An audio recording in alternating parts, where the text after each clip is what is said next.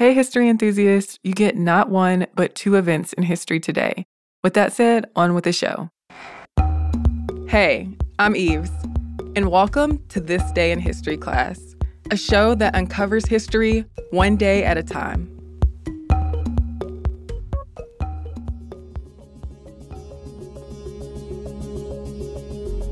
The day was April 23rd, 1985. The Coca-Cola Company introduced New Coke, a reformulated version of its world-famous soft drink, Coke. It was the first time in the company's nearly century-long history that the drink was reformulated. People did not like the taste, and the change became a whole debacle. In the early 1980s, Coca-Cola needed to do something to boost their sales. Coke's market share was declining. Pepsi was becoming the cola of choice in supermarkets, and other types of sodas, like diet and citrus ones, were gaining popularity. Pepsi began an ad campaign called the Pepsi Challenge, where participants would choose Pepsi over Coke in blind taste tests. When Coca-Cola did their own internal taste tests, they also picked Pepsi over Coke. So executives decided that the key to increasing Coke sales was to change the soda's taste. The Coke formula had been through changes before. Notably, the drink once had cocaine in it, and it changed sweeteners from cane sugar to beet sugar to corn syrup. But the taste of the drink had always been the same. Fearful they were about to lose their hold on the market, Coke decided to introduce a new, sweeter formula for their flagship drink. Diet Coke, which Coca-Cola introduced in 1982, had become one of the most popular drinks in the United States. The company made the Diet Coke formula sweeter with high fructose corn syrup, and after a lot of testing, it launched that reformulated version of Coke on April 23, 1985. The new drink's official name was just Coke, but the word new was added to the bottles and cans, and it became known as New Coke. The original formula was discontinued. Even though New Coke tasted better than the original formula to consumers in more than 200,000 taste tests, New Coke failed. People hoarded original Coke and sold it at exorbitant prices. In a dramatic show, New Coke was dumped into the sewers in Seattle. People formed protest groups like the Society for the Preservation of the Real Thing and Old Cola Drinkers of America. Gay Mullins, founder of Old Cola Drinkers of America, called Coke un-American. By June, Coca-Cola was getting 1,500 calls each day on the consumer hotline, compared to 400 a day before the change. After all the complaints, Coca-Cola realized it needed to bring back the old formula. At a July 11th press conference, Coca-Cola executives announced the return of the original recipe.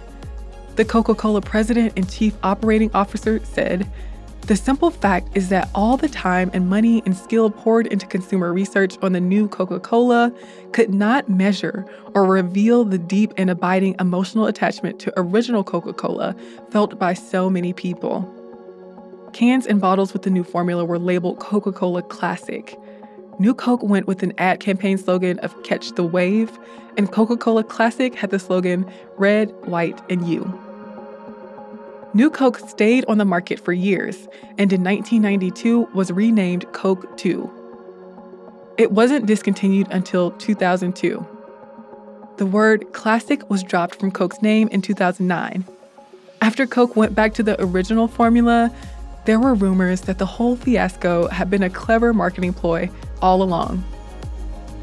I'm Eve Jeffcoat, and hopefully you know a little more about history today than you did yesterday. You can learn more about history by following us on Twitter, Facebook, and Instagram at TDIHC Podcast. Thanks for joining me on this trip through history. See you here, same place tomorrow.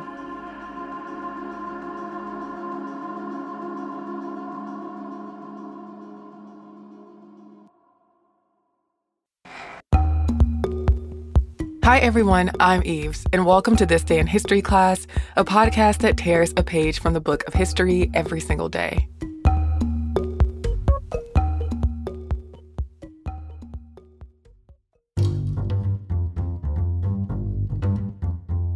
The day was April 23rd, 1516. The Reinheitsgebot, a Bavarian beer purity law, was adopted. There were previous regulations to control the quality and pricing of German beer, but the 1516 law is the most prominent version. Beer and brewing are integral parts of Bavarian history and culture. Throughout the Middle Ages and into the modern era, beer was a mainstay in the Bavarian diet. By the 16th century, Bavaria was home to many well-known beer cities, but hygiene was not great, and the beer was often contaminated. Brewers sometimes increased prices and added unnecessary ingredients like wood shavings and hallucinogenic plants to beer. There had been efforts to place more regulations on beer in Bavaria. For instance, in 12th century Augsburg, a decree was passed saying that bad beer had to be destroyed or given to impoverished people at no cost. In 1363, the Munich City Council began to regulate brewing in the city to make sure it could be taxed and to monitor its quality. And in 1447, the Munich Purity Law ordered that brewers could only use barley, hops, and water in their beers. Though the reasoning behind the law is debatable, it's been suggested that if brewers were limited to barley, then bakers would have more access to wheat and rye. According to this theory, this would reduce competition for wheat and rye and keep bread cheap. In 1487, Duke Albrecht IV, the ruler of Bavaria Munich, made brewers in his duchy take a public oath to follow the 1447 Purity Law. And on April 23, 1516, the Dukes Wilhelm IV and Ludwig X issued the Reinheitsgebot, though it wasn't dubbed the Reinheitsgebot until the 20th century. Versions of the decree were often called substitution prohibition or surrogate prohibition instead. The Dukes issued the proclamation at a meeting of the Assembly of Estates in Ingolstadt. Translated into English, the decree said the following in part: in all cities, markets, and in the country, the only ingredients used for the brewing of beer must be barley, hops, and water. It went on to say that anyone who knowingly violated the decree would have the offending beer barrels confiscated. The decree also set forth stipulations around the price beer could be sold for. It did not put any restrictions on yeast because yeast was not identified yet.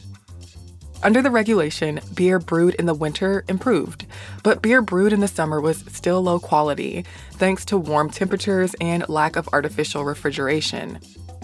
In 1553, Duke Albrecht V outlawed brewing in Bavaria from April 23rd to September 29th. The ban and the Purity Law inspired the transformation of brewing techniques in Bavaria. The Reinheitsgebot was updated over time to allow for other ingredients. The German Empire came into existence in 1871. Over the years, more places across Germany adopted the decree. By 1906, it was effective throughout all of Germany. But in 1987, the European Court of Justice ruled that banning the import of beers that don't adhere to the Reinheitsgebot was a barrier to the free movement of goods. So imported beer could be sold in Germany without following the regulation. German beer producers are still subject to legal production standards, but regulations have changed a lot since the 1516 Purity Law. Now, many German brewers use their adherence to the Reinheitsgebot as a marketing tool. I'm Eve Jeffcoat, and hopefully you know a little more about history today than you did yesterday. And if you have any comments or suggestions, you can hit us up on social media. We're at TDIHC Podcast on Facebook, Twitter, and Instagram. You can also send us a note via email at thisday@iheartmedia.com. Thanks again for listening to the show, and we'll see you tomorrow. For more podcasts from iHeartRadio, visit the iHeartRadio app, Apple Podcasts, or wherever you listen to your favorite shows.